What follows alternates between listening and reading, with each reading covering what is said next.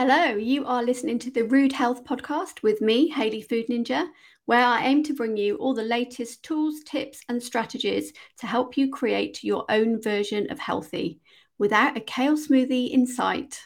Enjoy the episode.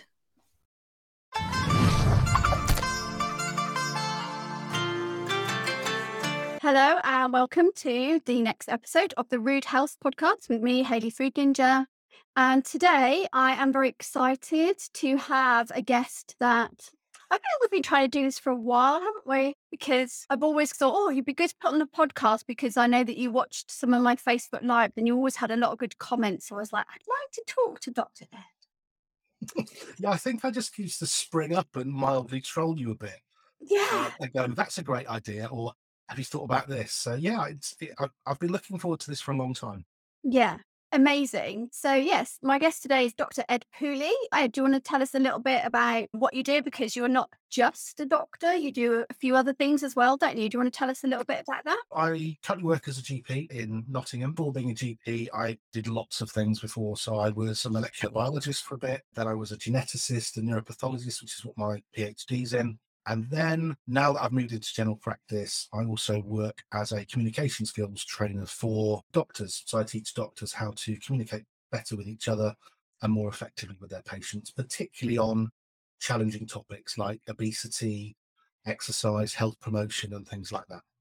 Wow. That is like fascinating. I can't wait to talk to you about all this stuff because obviously I have a lot of kind of stories, good and bad, from my clients about their experience with that kind of thing and people's language around it and stuff. So that is super interesting. And you've also written a book, haven't you? Am I right in thinking? Yes. So the first book I wrote was on time management. So it was about systems in general practice, mainly in general practice, but how to consult more effectively. And the second book's out this year, which is on consultation styles and how to communicate more effectively with patients.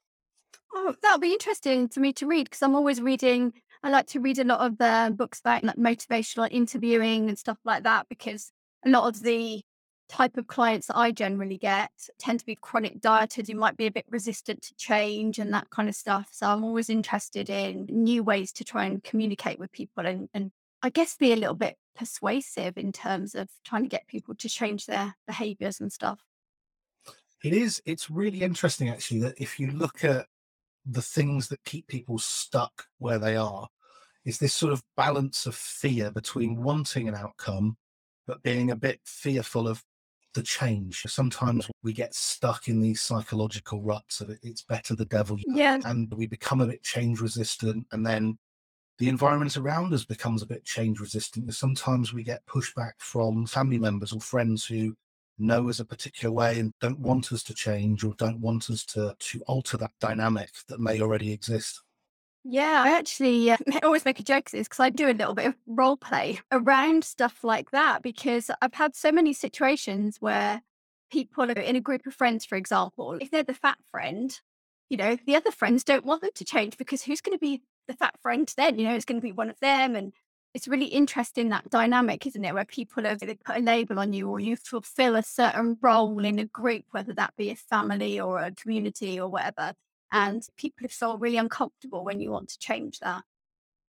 Hugely. When we get used to internalizing the language that people use to describe us as well, we, in some ways, we do adopt that role and it becomes part of, it's almost like a coat that's given to us that we put on and we're not allowed to take it off. And if we do, then we can feel a bit vulnerable, even if we don't really like how the coat feels, because we worry about being seen as something different or something that's changed. So yeah, there's all of that dynamic that goes on is fascinating, both in terms of weight, in terms of health, your psychology, mental health particularly. It's absolutely fascinating.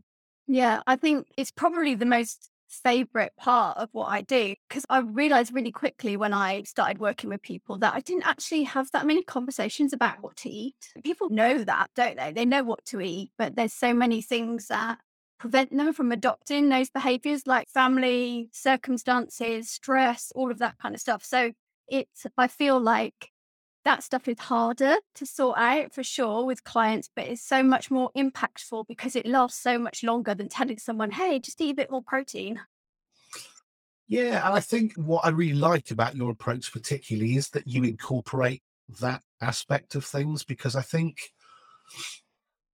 just in the same way that I could give someone a tablet to take to lower their blood pressure, if they don't understand why they're taking it or what the benefits versus the risk, or sometimes the way that they might feel initially on that, or that once that change starts to happen, there's that sort of behavioral inertia that we have, Yeah. and it's really hard to shift initially, and we're really resistant to it. And then once that shift starts to happen, we get that positive feedback, and then it makes it so much easier to do, Yeah. particularly when it's something that we associate with unpleasantness, or something that is challenging or going to alter the way that we live. Because a lot of people, particularly when it comes to food, they will structure their lives around food. And we see this particularly with mental health issues. When people become depressed, they'll either stop eating, or they'll eat more, or they'll withdraw a bit, and everything becomes about waking and going to bed. And then they get a little bit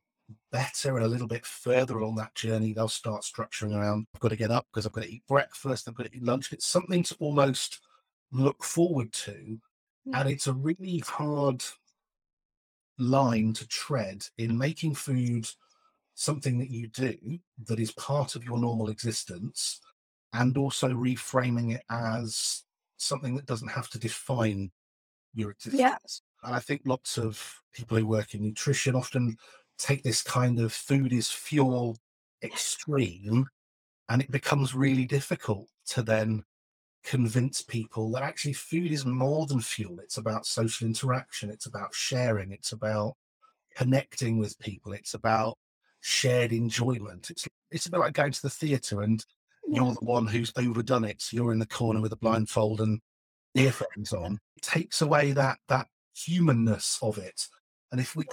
if we don't acknowledge that, how do we change anything? Yeah, I think that is so important because food is emotional, whether we like it or not. We all emotionally eat, don't we? Whether that's because we're sad or because we're happy or because we're celebrating.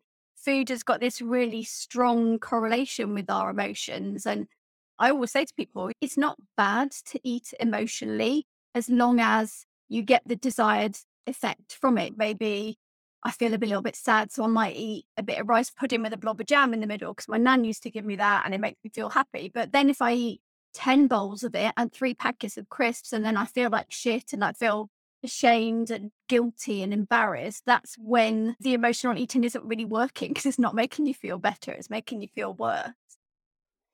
I think there is something about addressing that inner child that comes out. We think from a kind of childhood perspective, you're in the family home, you're being given food. If you're being fed as an infant, you don't have much control over that. You are fed, that is your source of connection.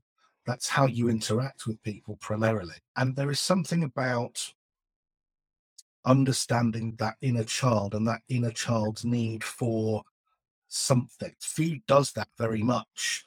And then we add all of these unfortunate social layers on top, where we then associate you can do a certain amount of something, and that's great. If you do too little, that's also a worry. I see lots of parents who will bring children in because they're not eating enough. And then there's an optimum that somebody has set, and then there's too much. And then that's where it starts to tip into this shame cycle. And we know that shaming people for what they eat doesn't work, because if you shame people, they'll just feel bad about themselves, or they will become even more change resistant because they then develop a mindset of you don't understand what it's like. And then there's almost more entrenchment and more difficulty surrounding the need to change. Yeah. Yeah.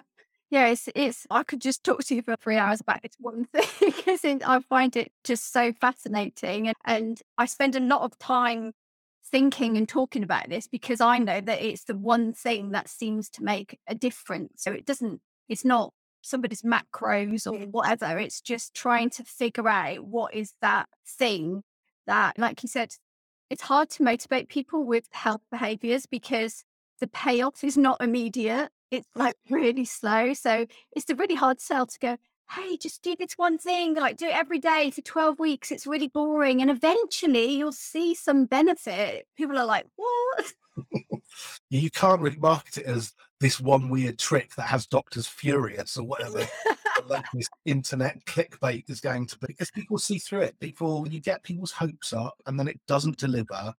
And then they get into this spiral of just shame and feeling that it's their problem. They're the ones who didn't work hard enough or didn't try hard enough. And yeah, it's a very horrible industry, I think, in some places when it's done badly. It absolutely is. There's so many tactics and things that I see where you just think, my first thought when I work with someone is I mustn't leave them worse than when I found them. Obviously, I have more optimistic hopes than that. For sure, I should never leave someone worse off than I found them. And you see just people who are chronically stressed and everything, and they've just got a macro coach screaming at them, going, "Why didn't you hit your protein today?" And my last guest, Kristen, last week, who is actually in part of the fitness industry. She's a CrossFit box owner.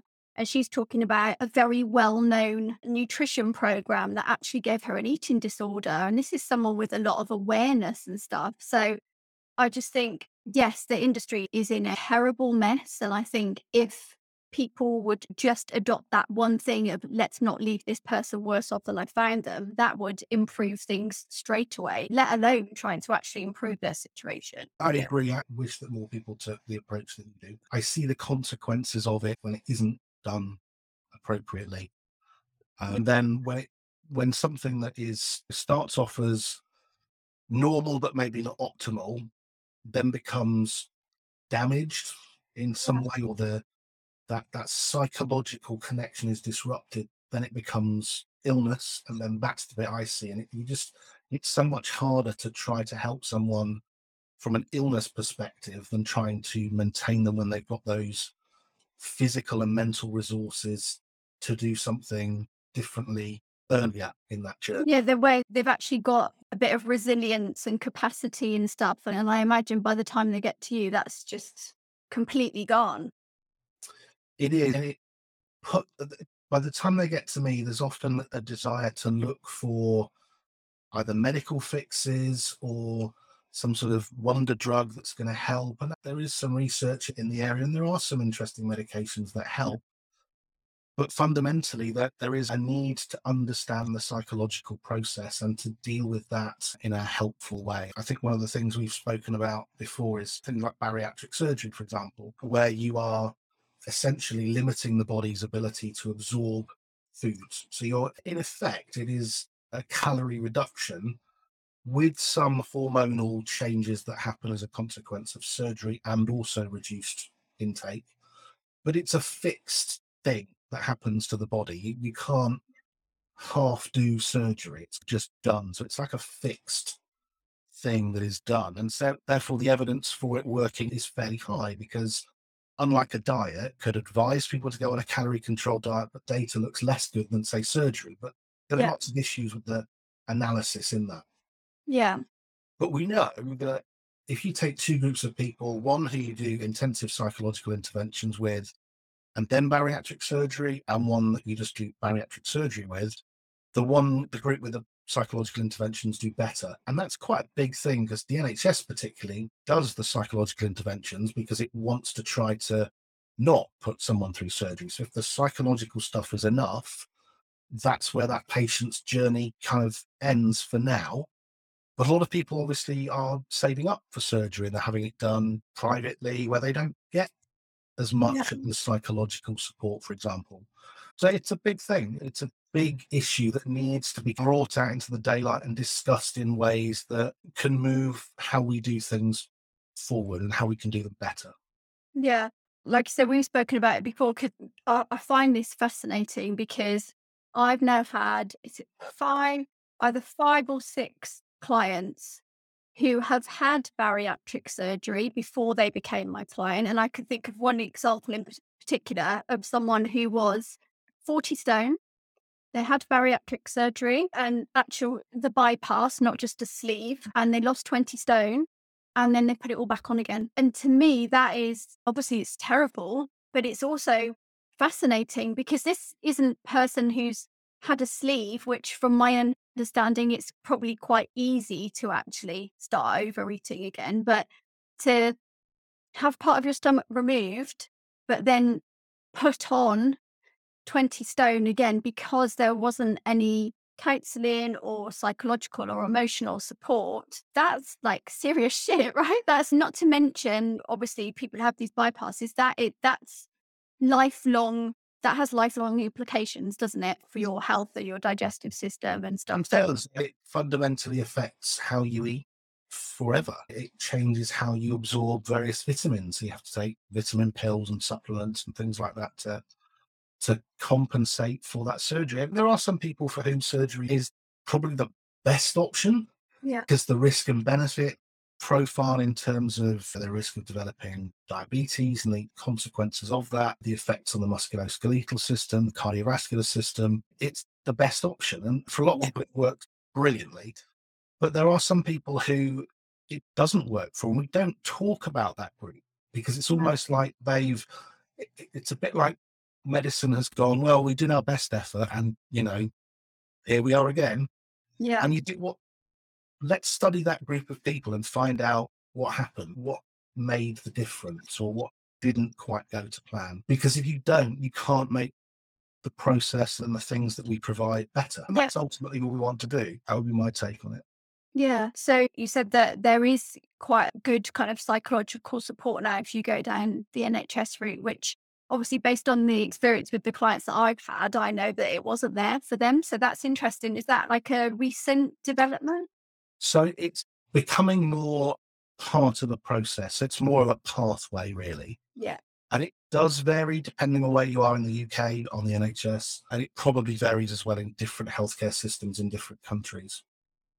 Definitely changing it. And the thing that they change most is the entry criteria. You've got to be over a certain BMI to get in. You've got to have one or more comorbidities because more and more people are pushing for it because they see people on television who've had gastric surgery and that they tell them that's what I want. And it does have a consequence. And for Yeah. most people they do see that dramatic amount of weight loss. It's just whether that could be achieved through other methods that I think is the bit we don't do as well. Yeah. I definitely think that people have always wanted a quick fix with weight loss, haven't they? That's why you get your drop a dress size in a week and 6 week shreds until you can see your abs and all that crap. So there has always been that. But I noticed that that is even worse now. And I imagine this will happen to me today because we've been talking about it. But when I've been speaking about bariatric surgery before, I then get targeted by Facebook of ads of asking me if I want bariatric surgery in Turkey for £2,500 and I can do it on a payment plan and I can be fixed and I can have a lovely holiday after. And then you just fly off and that's your life. Whereas there's no talk about you're going to have this surgery and it's going to affect your hormonal profile and how your digestive system and how you absorb your food and all of that kind of stuff. So I feel maybe because of the celebrity culture, it's almost just normal to consider surgery, isn't it? It's just, oh yeah, I'll just go and have some surgery. It is. I mean, I think a lot of it is social media generated. We used to talk about the impact of print media on eating disorder, particularly. That was always the thing when I was at medical school. It's if they put pictures of models who look a particular way, that's going to have an influence on people who go on to develop eating disorders. And you just think now everyone lives in this reality where there is their authentic self, which is the bit behind the camera. And then there's this projected sort of perfect version of themselves that gets all the validation. And so the further apart that authenticity is from that projected ideal, the more difficult it is to combat because you're seeing people on social media are rich, young, successful, attractive. There's a certain look, there's a certain way of behaving. And we see that desire for anything that will move you from where you are now to that sort of ideal. We see it in terms of body shape. We see it in terms of, for particularly men, the rise of body dysmorphic disorder is just going up and up. We see it in terms of even surgery on people's genitals to look more perfect. Yeah. And you just think, where did it go wrong that every way that we judge people is about how they look, about how they how much money they have, about how they project themselves. Because I know that what tends to happen with people who struggle with their weight is that the weight becomes the fixation. Everything about their worth, about their confidence becomes about the weight. And which is why if you don't tackle that, if you don't split that apart, when they lose the weight and they don't feel any better because they're like, oh, I'm 3 stone lighter, but I'm not more confident. Yeah. They don't know why that's happened because everything has centered around this ideal. Yeah. And it's a really challenging thing to overcome. I don't think we have enough information and enough trials of different techniques to find an optimal way forward, because different people are going to respond to different things. For some people, it's going to be weight loss surgery. For some people, it's going to be having a coach who will talk them through things. For other people, it'll be psychotherapy input. For other people, it'll just be moving out of the situation they're in and starting anew somewhere else. Yeah. That's potentially um, a different persona that they can adopt. When people go from, say, school to university or university to the workplace, there's almost that option to adopt a new persona. Yeah. And we often see things like weight loss and changes in behavior happen at that point. Yeah. Yeah, that's really interesting because that's something that I work with my clients on is talking about this alter ego. At the beginning, when I say to them, what would you like to be like? How would you like to feel? What would you like to be able to do? And just imagine, create this sort of alter ego. And at the beginning, it's always about, I'd like to look a certain way. And then as you stress them through and they go on that journey of, oh, actually, I'm starting to feel a bit better. Maybe how I look isn't quite as important because now I've got a bit more energy or I've found a sport that I like. And then the alter ego sort of changes from a very, I'd like to be a size 10 to I'd like to be able to play football 3 times a week. And it's really interesting because I always tell them to use this alter ego because I always say to people, if you don't do that, if you don't, for want of a better phrase, squash the fat person that lives in your head, when you become or get to a healthy weight, whatever that means for you, if you are still thinking in that way, those behaviors will pull you back. And, exactly what you've said, you won't really have changed in any meaningful way. Mm, absolutely. It's that little bit of doubt in your head that is tied up with the experiences that the overweight version of you has, the looks from people, the not being picked for the school teams, the someone looking at you hoping you don't sit next to them on a bus, for example. All of these tiny little things that add up, that just chip away at a person's self-worth, their sense of identity, is really challenging. And particularly as a GP, one of the things that people will often say, I'm not a thin guy. So in some ways it helps, is that people come into surgeries, and particularly if they have an issue with weight, you can almost see a reluctance to come in because they're almost expecting the doctor to say, have you lost any weight? And sometimes doctors do that. A lot of times it's the expectation that the doctor's going to do that that gets the conversation dynamic off on the wrong start. And sometimes doctors just aren't very good at bringing it up. One of the things I am particularly keen on teaching doctors to do is to ask permission. That's about permission for, is it okay if we talk about how your weight might be impacting on this? And if they say no, I'll say, that's fine. You didn't come in here for a lecture.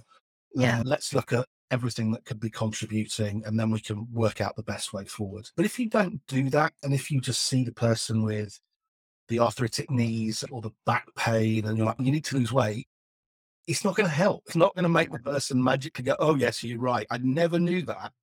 Yeah. Um, but if you've asked permission, or if they've said, no, my weight's not helping, actually that can be a really powerful conversation about starting things moving Yeah. and approaching things in a more holistic way. I think the frustration I have is not really having an easy way forward for many people who are struggling with their weight. Yeah. Have NHS dietitians who are brilliant, but the majority of their time is spent focusing on disease management. So diabetes, children with very specialized diets, helping people through chemotherapy and optimal nutrition. We don't really have a readily accessible way forward to help people with weight other than sometimes medication, which to be honest, has either fairly awful side effects or Yeah. may not work because people just eat what they're going to eat anyway. And it Yeah. doesn't, for a lot of it, it doesn't help. Yeah. And then we fall into these sort of quick fix things. So I think when people in the NHS are thinking, how do we sort out the obesity epidemic? And then someone will go, oh, let's try Slimming World or Weight Watchers or something like that because they work. And you're like, oh, just This is something I wanted to ask you about because obviously anyone who follows me on the internet knows my thoughts about Slimming World. And people always say to me, like, why are you so hard on them? Why do you know? I had a bit of a rant about Slimming World and it went viral on TikTok with like 100,000 views. And there's a lot of hate on the post from people who do Slimming World. But I always say it's only because much like you said that you only get people when they're desperate and they've tried everything else. I generally get the people who've been at Slimming World for 20 years and can't understand why they don't know anything about food and energy balance, why they believe that they are a bad person for what they eat and what they put in their mouths, um, why they call some foods sin, and that whole connotation of I'm a terrible person or starving themselves before weigh day and then getting weighed and then going home and eating chips and cake and chocolate on the way home. And that is why I'm so hard on them because it creates and promotes such a terrible relationship with food that I have to spend a lot of time unpicking with my clients. So my question was going to be to you, do you have any idea why why doctors or health authorities think it's okay to signpost people to Slimming World? Because I know that's really common. And I don't know if you have it in your area, but here we have the live scheme where people basically go see their doctor for it's smoking cessation as well, isn't it? And obesity, that kind of thing. And Slimming World is the place where they get signposted. They get referred to Live Well. And then the live person says, oh, I'll just hook you up with a Slimming World consultant. And I just wondered, obviously, you're not responsible for that policy, but what's the thinking behind that and what's happened, basically? I think there's a lot of reasons why it happens. There are people, and there'll be people who watch this video and this episode who Slimming World and Weight Watchers has worked for. That's great. Yeah. But I suppose I'm coming at it from a perspective of the people that it hasn't helped and the things that I can see that make no sense. So I agree with you. This whole concept of the circle of shame, that puts most people back in that if they've had weight problems for a long time, that's just like taking an overweight child and shaming them. Yeah. And so overweight children will do lots of things to overcome that sense of shame. They'll starve themselves, then they'll reward themselves for feeling okay. But what you tend to see over time is if it worked, you wouldn't see the same bunch of people again and again and again. So there is clearly a bunch of people that it doesn't work for. And they have And a lifelong membership. they do. Which kind of implies that it doesn't work because they're not selling, they frame it in terms of healthy eating. And I guess for some people, it is a healthier form of eating, but don't like the thinking behind it. So for example, if you eat a whole banana, that is somehow better than eating pureed banana. That But doesn't I make know. any sense. Only thing that changes is the ability of your gut to use the fiber within the banana, Yeah.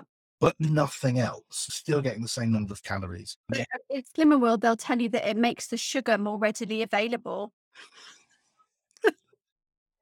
So that would assume that a banana goes into your body and enters the same way that it leaves, which is Yeah. pretty evidently not the case. So yeah, it's a very odd thing. In terms of health policy, when you look at health policy, a lot of it is determined on, is there something I can buy in that fixes a need? Is it costed? Is it available to a large group of people? And is there some evidence that it reduces people's weight? And I think Slimming World and Weight Watchers would succeed on all of those metrics. It's a pre-packaged product that somebody who is designing health policy can easily suggest as an option. And like I say, for some people it will work.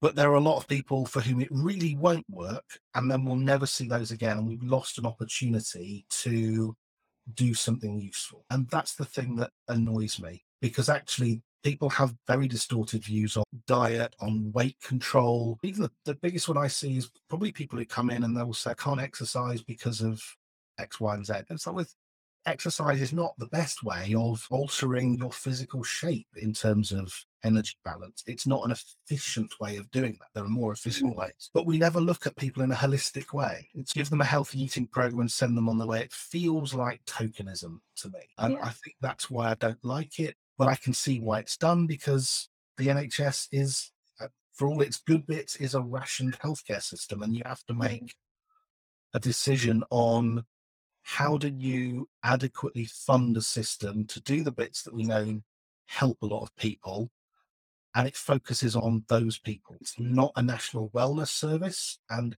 there are some parts of me that wish it was, but that would need a huge amount of funding. That Yeah. would need people to really take on board and run very tailored programs about energy balance, about optimal nutrition, about exercise, about the psychology of eating. We struggle to do that with things like how to live a normal life after a heart attack.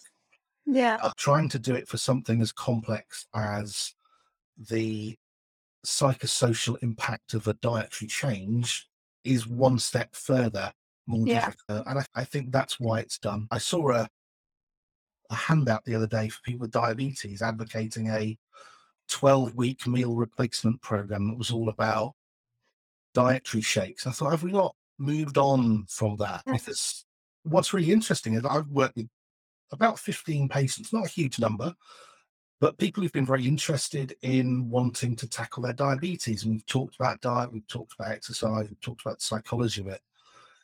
And about 12 of those 15 have now resolved their diabetes because they've had that kind of one-on-one type care. And that was back in about 8 years ago when we had a little bit more time and space to do things. There weren't the pressures on the healthcare system. And we can see that there are other options. So one size doesn't fit all.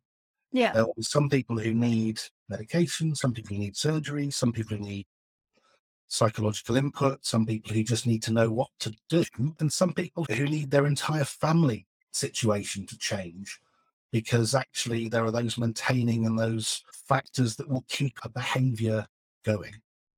And that's a really difficult thing. You must have clients that have family members who also struggle with their weight. And there's a bit of me that thinks, I wonder what would happen if we could get someone to live with them for 3 months and just sort out all of the cooking and all of the meal prep and all of those sorts of things. I wonder what the impact of that would be. Yeah. But obviously, that would be prohibitively expensive for most healthcare systems to provide.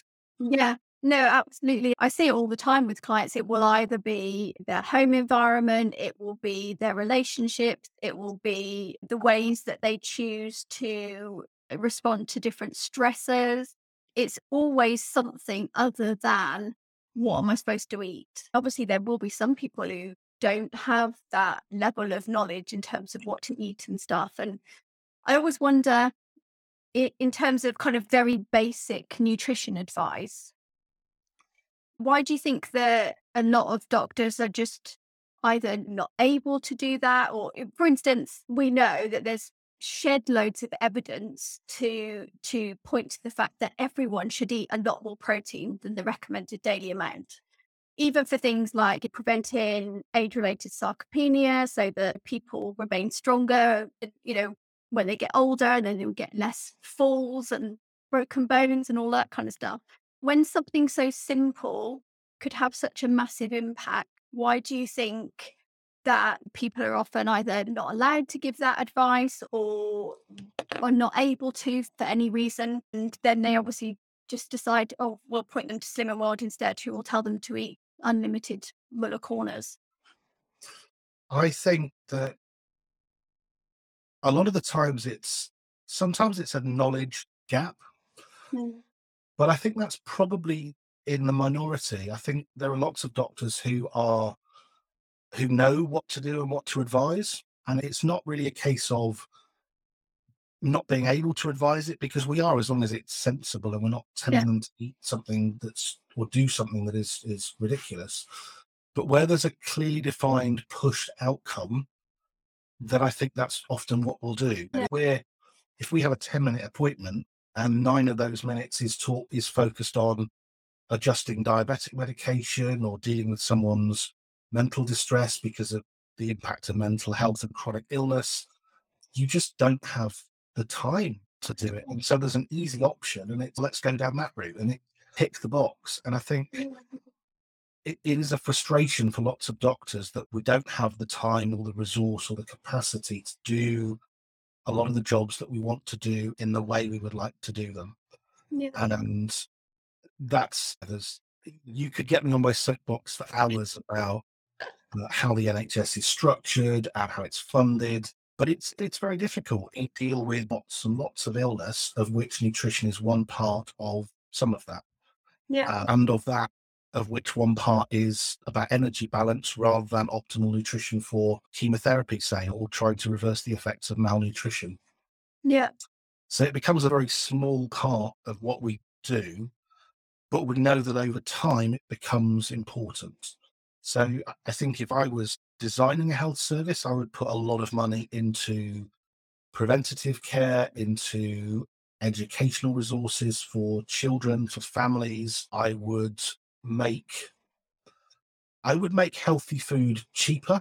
I wouldn't necessarily increase the cost of foods that are labeled as bad, because I don't think labeling foods as good or bad is particularly helpful. But I think you could do lots of things that would encourage people to adopt more healthy lifestyles without really realizing it. So there's lots of work, for example, in architecture on how you make people move around buildings in a way that causes them to expend more energy.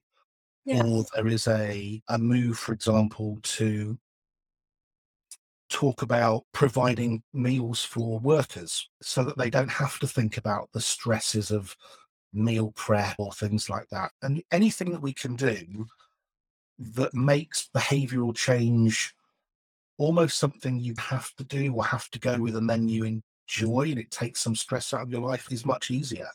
Yeah. Even things like funding free public transport, make people walk to bus stops and get on and off buses and walk to their places of work will get them a calorie expenditure they wouldn't have had by walking to their car.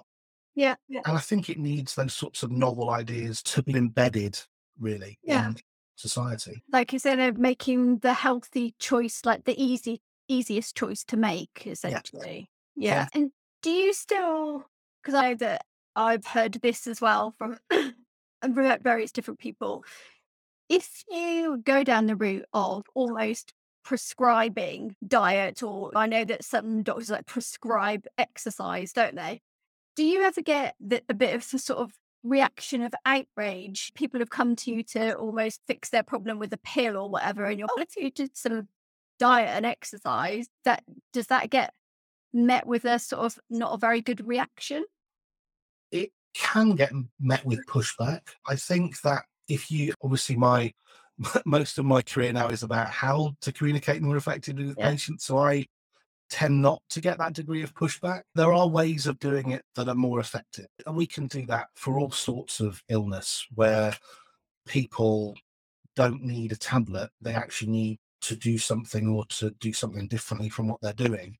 Yeah. And it's about how you engage people in that process. And there are some doctors who are very skilled at it. There are some doctors who are less skilled at it, but they all want the same thing, which is that person to be um, healthier than they are now. Yeah. And when we think about things like exercise prescription, again, usually for most exercise prescription things, it's something that doesn't need to come from a doctor. It doesn't need to come from a doctor to be validated. It's can't people just ring up a local gym and say, I'd like some exercise, please, because I've got this condition. Here's the medication. Can I just do it?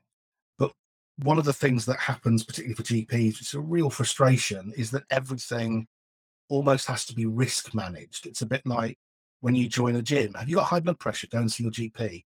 So why? The exercise is going to bring down Yeah. that.